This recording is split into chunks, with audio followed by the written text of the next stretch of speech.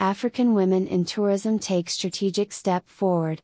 The African Association of Women in Tourism and Hospitality, AWTH, and the World Tourism Association for Culture and Heritage, WTOC, signed a new Memorandum of Understanding, MOU, to support each other's agendas and begin training programs. The MOU, which was signed on June 10, 2022, addresses the need to have basic job qualification standards set in place specifically for women in hospitality and tourism. Balancing out those qualifications will be a campaign for government policy changes.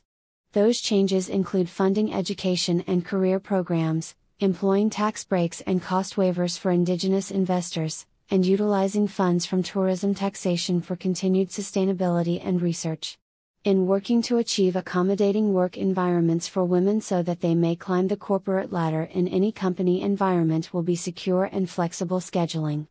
Said the CEO of Hospitality Amplified and AWTH co-founder Daphne Spencer. We will work with POC on training, empowerment, and setting professional standards. Chairperson of the AWTH Founding Board and Chair of Women in Hospitality, Nigeria, Amaka Amadekwu, stated, "Empowerment and inclusivity are the key to helping African women get ahead, whether they want to be a barista, in the boardroom, or start their own company."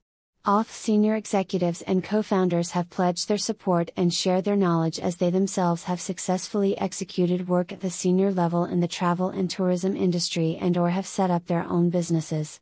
AWTH advocates for female leaders with a vision to foster equal opportunities for all women of African descent operating in hospitality and tourism. Nigel Fell, CEO of WAC, said, "Africa has extraordinary potential as both a culture and heritage destination and a vibrant outbound source market, so the timing is right to enhance opportunities for enterprising African women seeking to make a positive difference in tourism across the continent." More news about women.